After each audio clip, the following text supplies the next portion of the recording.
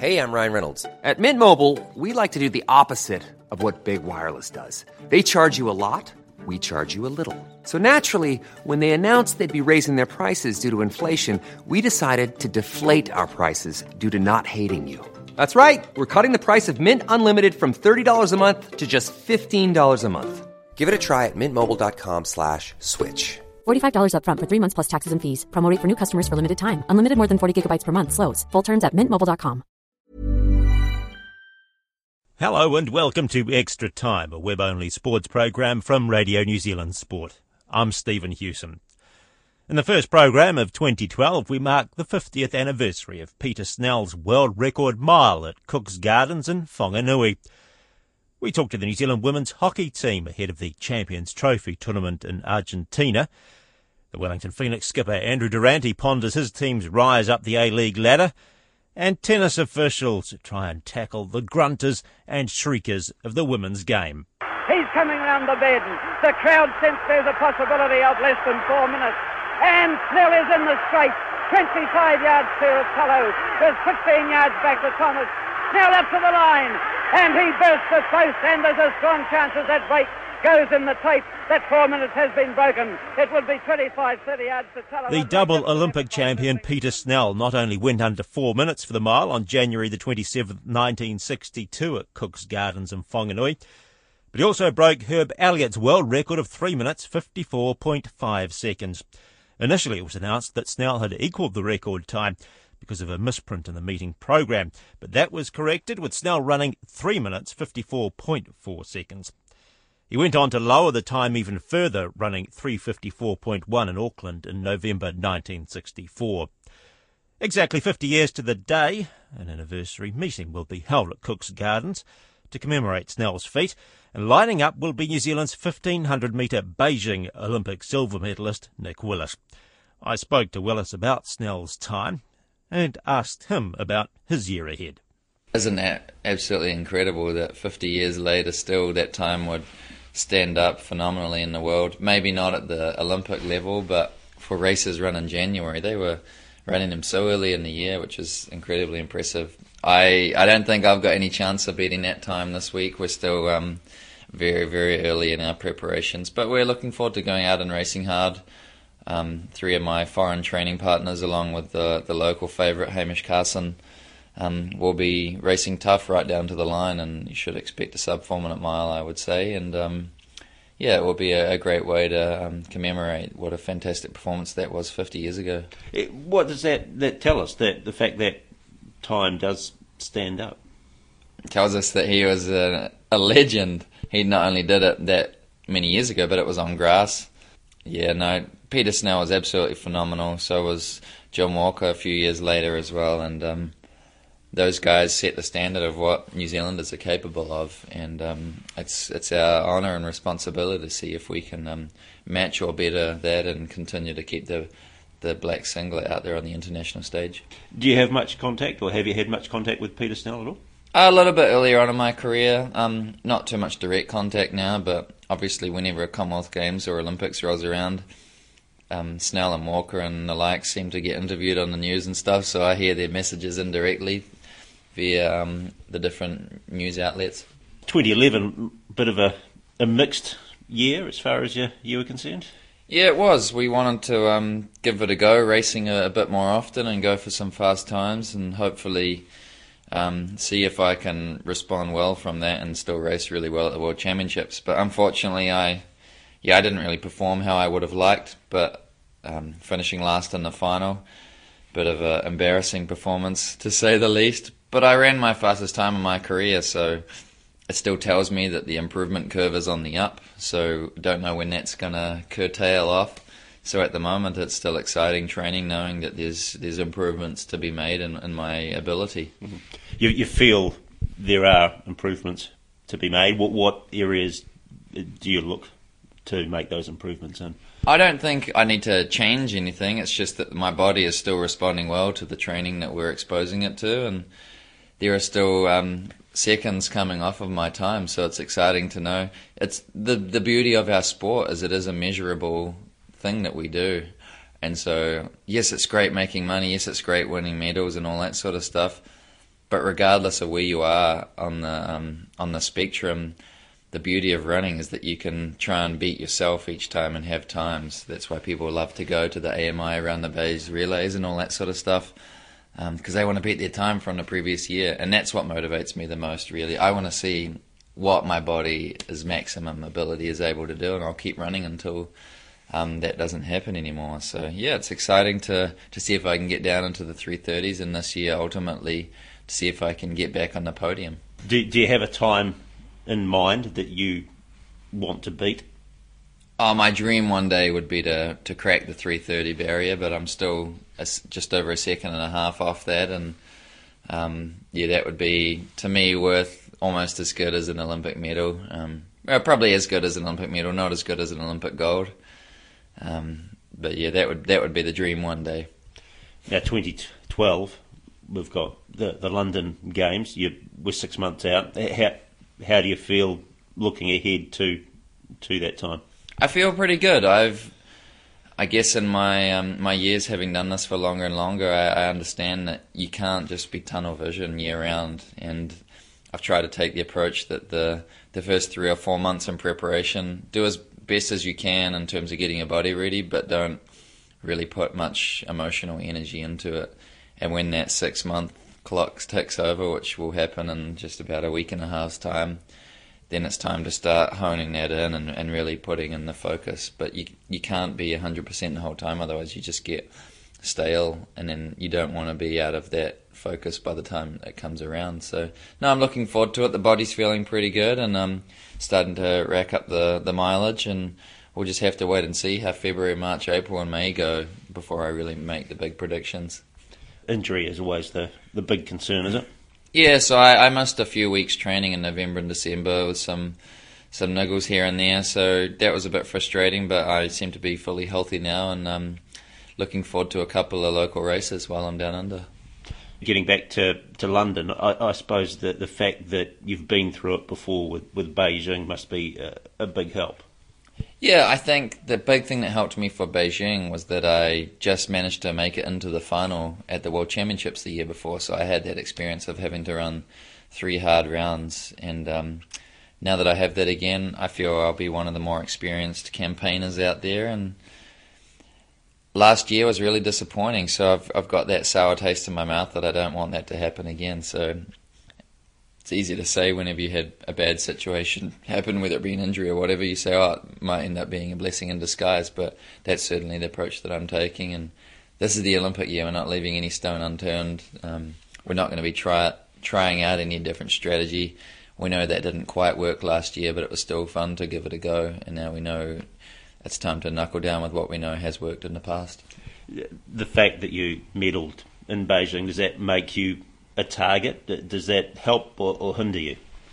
I don't think it makes me a target for my competitors. They've got pretty short memories, especially the fact that most of them didn't even run in that race.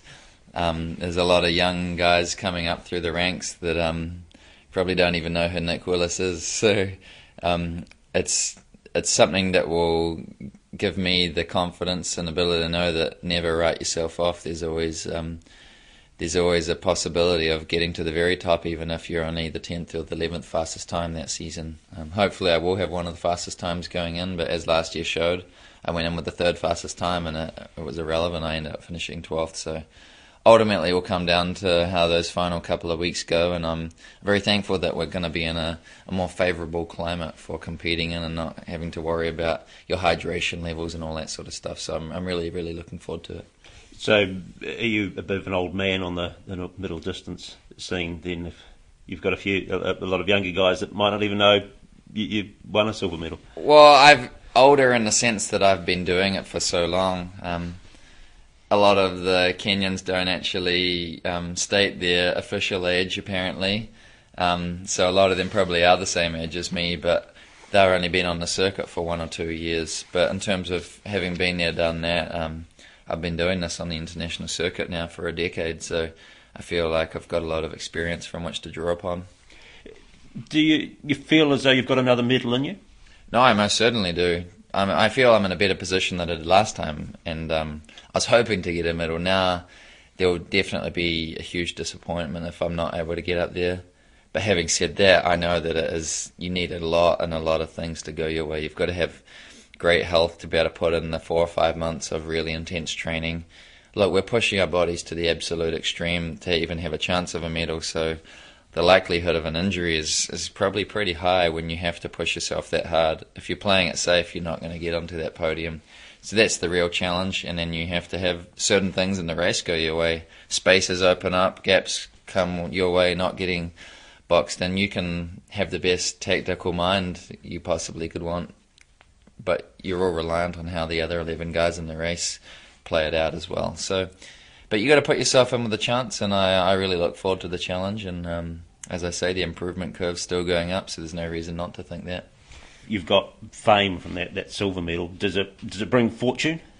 There's a lot of benefits for performing well at championships, and the sponsors certainly like to push their dollars that way to medalists, not people that just perform on the Grand Prix circuit.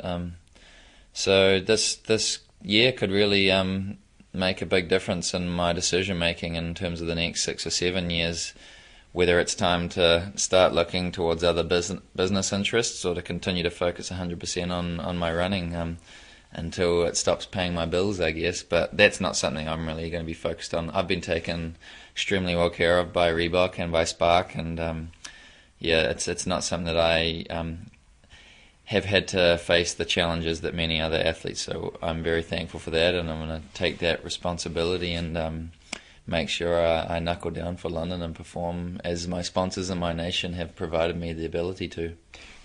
Winning a silver medal, does it give you the chance to set yourself up for later in life, or does it simply just make things easier as you're living now?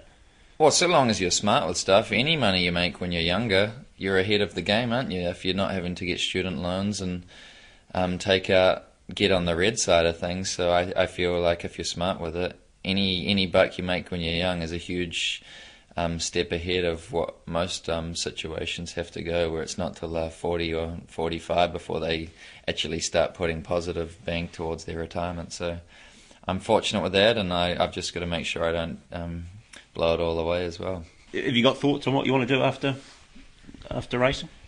I'm definitely open to a lot of opportunities. I'm not exactly sure what's going to be out there, but after London, I'm certainly excited to at least get knee or waist deep in some different business ventures that might pop my way, and sort of have those last 4 years going through to Rio, where I probably will start to think about ending my career.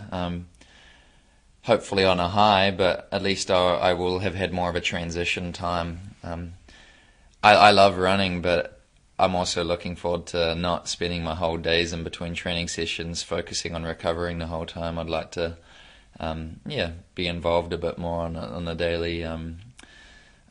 daily working routines. So Rio is still obviously a goal. Very much, most definitely. Look, I'm looking at adding the 5,000 metres to my repertoire as well, and this year at the London Olympics, the 5K is after the 1,500, so if I do choose to go that route, it's not going to impede at all my 1,500 chances, but it would just be a sort of an insurance policy if I were to trip up in the semi-final, the 1,500 or something like that. Heaven forbid I don't make the final. There's another race there for me to give it a crack, and if it's a tactical race, then you never know what's happening. But really, that would be to just get a taste of what the 5K is like, and then use that as a transition for the next 4 years as I look to add that as part of my 1,500 metre running. Not to eliminate the 15, but to do it in addition to. So would Rio possibly be the 5,000 be your focus at that point, or would you still see the 1,500 as the main event? I guess it would just really wait and see until we'd get there, but my coach has always talked to me, he said, look, if you're ever going to do the 5K, you've got to do it properly. It's not something you just do off of 1,500 metre training. So what we would then do is we would race the 1,500 off of 5,000 metre training, which can be a very, very successful formula. Bernard Lagat and Al Garouche have both proven that you can do the double, but they're doing it mostly off of 5,000 metre type training, which is what I seem to respond best to anyway. More of the high volume, a lot of what we call aerobic training, where you're running just below your maximum, but there's always a little bit left, so you keep on going longer and longer. I don't seem to respond too well to a lot of speed training, breaks my muscles down and stuff, so we'll have to wait and see. But definitely looking to at least explore that avenue after London. I was talking to Olympic silver medalist Nick Willis. The current mile record is 3 minutes 44.13 seconds. That was set by Morocco's Hisham El Garouj in 1999. You're listening to Extra Time, a web-only sports program from Radio New Zealand Sport. I'm Stephen Hewson. The New Zealand women's hockey team finished third at the last Champions Trophy tournament, but their current form suggests they'll be hard-pressed to repeat that effort in the 2012 version in Argentina starting this weekend.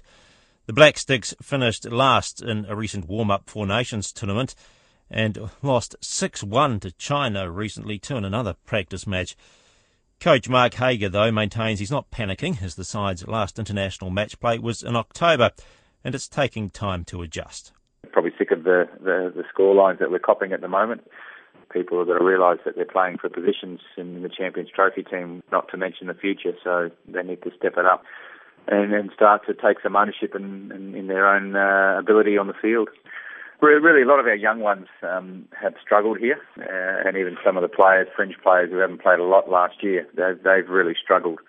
You know, this is a great opportunity for them to step up, and they need to, starting on Saturday. They need to basically put their hand up and not go in their shell, and I think that's at the moment in the back of their mind. They're rather than playing, they're being a little bit apprehensive and sitting back and waiting for things to happen, but they need to start initiating it. I imagine you've been concentrating on defence a little bit, given some of those score lines. So how's the work going in there, and I guess particularly in the midfield? Yeah, look, and we know that when we're not playing well in the midfield, we get punished. Our midfield aren't playing particularly well. Our inside forward trio need to step up and take more ownership in that area. And at the moment, we're just turning the ball over too much. The bottom line is if I have to be critical of our group, it's when we win the ball off the opposition, we're just giving it straight back. So just our decision making is really poor at the moment.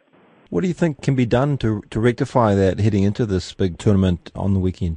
Just keep it simple and make A to B passes. Don't try and overcomplicate it. And at the moment, we're trying too hard to make things happen rather than just doing the simple, easy things and getting back to simple basics. And I think that's the big message that we'll be giving to the girls is don't overcomplicate it. Just make an easy, simple pass. The longer we hold the ball, then we're going to be in games and we'll start becoming confident. But at the moment, when we win it, we're just giving it straight back, and opposition teams are coming straight back at us, and we're not coping with that at all. So we're learning a lot of lessons, and unfortunately, it's too many for my liking. Is there a sense you have to perhaps slow it down and stick a little closer together, shorten the passes up, that sort of stuff, just slowly work it up the field? Unfortunately, I wish we could. But in our game with the auto pass and how quick the game's played now, you can't. You've got to play the high-tempo game. If you play slowly, then the opposition just press you really quickly and they make intercepts. So we need to still play at a high tempo and try and match it. And we're probably about, I reckon, a good 15% down on the intensity that we would like to play or that we know we can play. And for some reason, we're not just able to step it up at the moment. It is strange, isn't it? Because it's not like you're lacking fitness or pace anywhere, is it? No, exactly right. I think at the moment, other teams are ahead of us, just physically. They've come to this tournament probably better prepared and not so much better prepared, but I think with more of a mindset that they want to do well here. And I think at the moment we're a little bit complacent on last year's result, and we're waiting for it to happen instead of making it happen. Well, let's move on to the actual Champions Trophy. You got Argentina first up. I believe you played them last in the Four Nations. I guess it's good you've had a couple of hit-outs against them now, and the margin came down in that last one. So, all to play for in that first match against the hosts. Definitely, and they're in our Olympic pool as well. So it's going to be a good contest for us, and to see whether we can step up. Again, it should be a good crowd. They're after a bit of pride after not playing in the final in Cordoba in the Four Nations. So they'll be a tough team. They'll be much better. We watched them play last night against China and they drew 1-1. And they looked as though they were starting to get their act together. So, they're always a tough team, particularly at home. South Korea and Germany, they're both good teams actually, aren't they? There's no easy games in this pool. No, definitely not. You think Korea won the Four Nations, and the practice games have had some good results, and they're a team on the improve. And and they'll be hard to beat. They're playing very, very well. You've got to give them credit. They're a tough team, and they made good inroads. And Germany are always tough. I think they've been training with a squad of about 27 over the last month. So they'll be very tough also. You'd probably be looking at Argentina as perhaps the match you're more likely to get some points in. As we said, they're all pretty tough. They are, and I mean we're aiming to get points off every team we play. So, and we know we can if we play to our potential, then we're up there. So we just need to close that gap, and even if we get 5% back, then we're going to reduce the number of turnovers we're having currently. And finally, Mark, this is the elite tournament, and you'll be coming up against, as you said, at least one or two of these sides at the Olympics. And as an Olympic year, this is a pretty crucial build-up. But it is this tournament in an Olympic cycle. It is a build-up tournament for the London Games, really, as well. Yeah, it is. But we want to do well. If I'd be very disappointed if we walked away from here with the scorelines that we've had. If teams are able to give us a bit of a touch-up, then I'll be very disappointed if that happens, and know that we've got a lot of work to do. But this group don't like losing, and we just need to become tighter against the defensive unit if we're going to be competitive at the Champions Trophy. That's Black Sticks coach Mark Hager talking to Richard Wayne. The Black Sticks start their Champions Trophy campaign against Argentina and also play South Korea and Germany in pool play. The Wellington Phoenix have reached the dizzy heights of third place in the Australian football competition, the highest the club's been since joining the competition in 2007. On Sunday they play the fourth-placed Melbourne Heart in Wellington with the chance of moving into second spot. Having won their last two away games in Australia, also something the club has never done before, Captain Andrew Durante told me they're in a buoyant frame of mind. Quite dizzy up there, isn't it? I mean, we've never been up there, and there's talk of a top two finish. And look, I don't want to get too carried away with it all. We just want to, enjoy where we are at the moment, continue to play well, and we'll see after we hopefully we beat Melbourne. After we do that, we'll see where we're sitting. I think we'll jump Brisbane if we beat Melbourne, and we'll see if results go away. And look, do we deserve to be up there? Yeah, I think we definitely deserve to be in the top four. Top two, it's a big ask of some really good teams playing some good football. But hey, if we're there, then obviously we're doing something right. So that'll be nice to be up there. The mood of the camp must be pretty buoyant after those two away wins. Yeah, look, it's been good. We're sitting up in third place, somewhere we haven't been, I think, in the history of the football club, which is nice. But look, there's still 8 or 9 games left to go, and it's still a very close league. So, I mean, this game's a huge one for us on Sunday.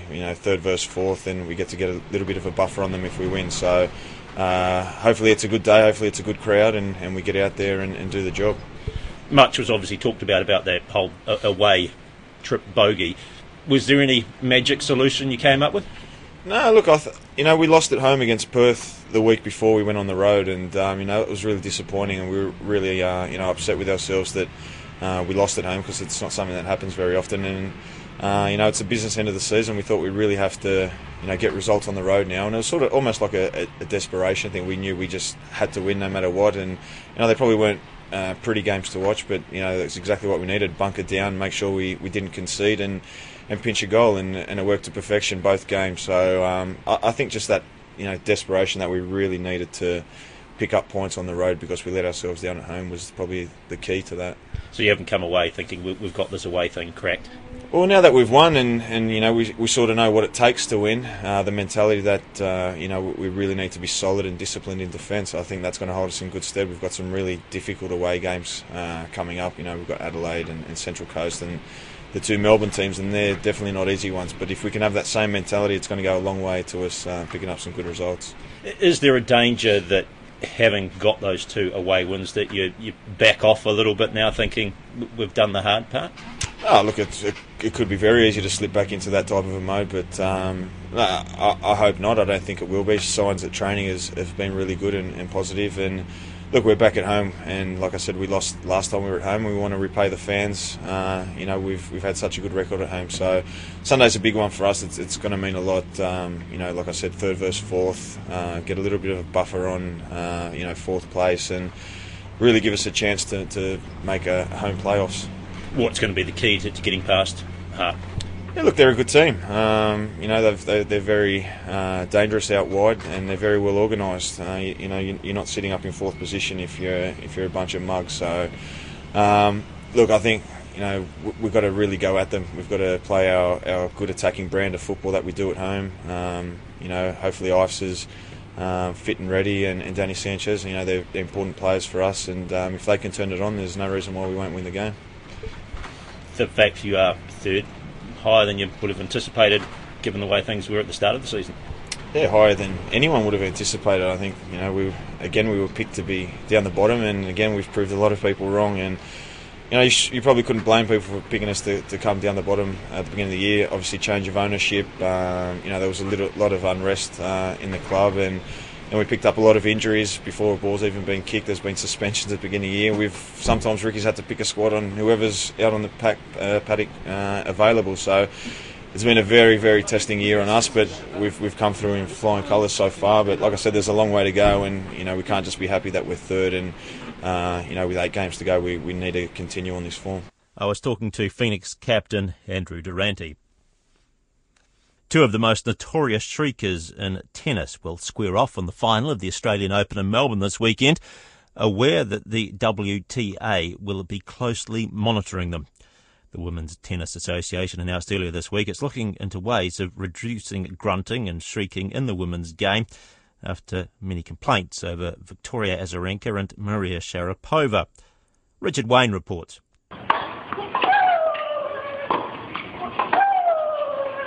Under current Women's Tennis Association rules, the umpire can penalise a player for a deliberate act of hindrance, but the rule is rarely enforced when it comes to grunting.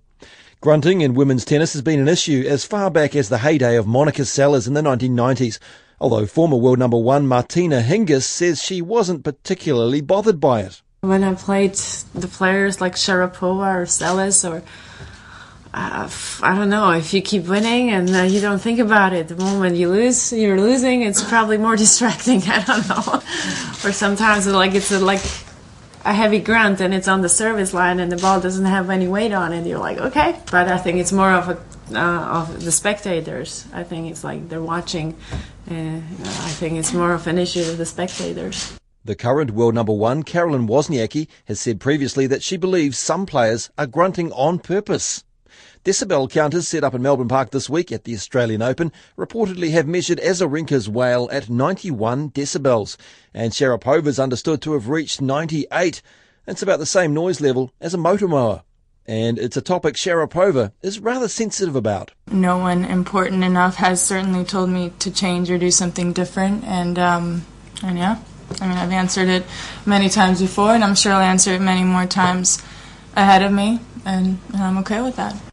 The 16-time men's Grand Slam winner, Roger Federer, says so many players are in contention for the women's number 1 spot, he's noticed plenty of on-court tenseness among the players. I see many women's players being extremely sort of tense and fist-pumping after every single point. It's for me pretty surprising to see that, to be honest. I fist-pump maybe 5 times, I don't know, at most. They do that in one game, so it's just pretty incredible to see how tense they are. Back in 2008, a 9-year-old Melbourne girl, Lauren Edwards, was banned by her local club because she grunted too loudly.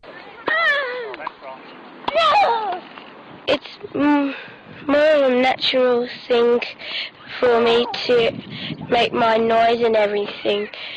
So, I'd say if I don't make my noise, I wouldn't play my very, very best. There's no chance of Sharapova or Azarenka being banned from centre court at the Australian Open, but being courtside may not be the most pleasant of experiences, unless you're wearing earmuffs.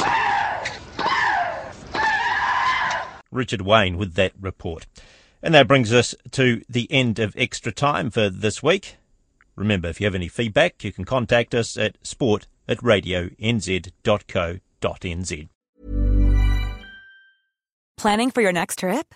Elevate your travel style with Quince. Quince has all the jet-setting essentials you'll want for your next getaway, like European linen, premium luggage options, buttery soft Italian leather bags, and so much more. And is all priced at 50 to 80% less than similar brands.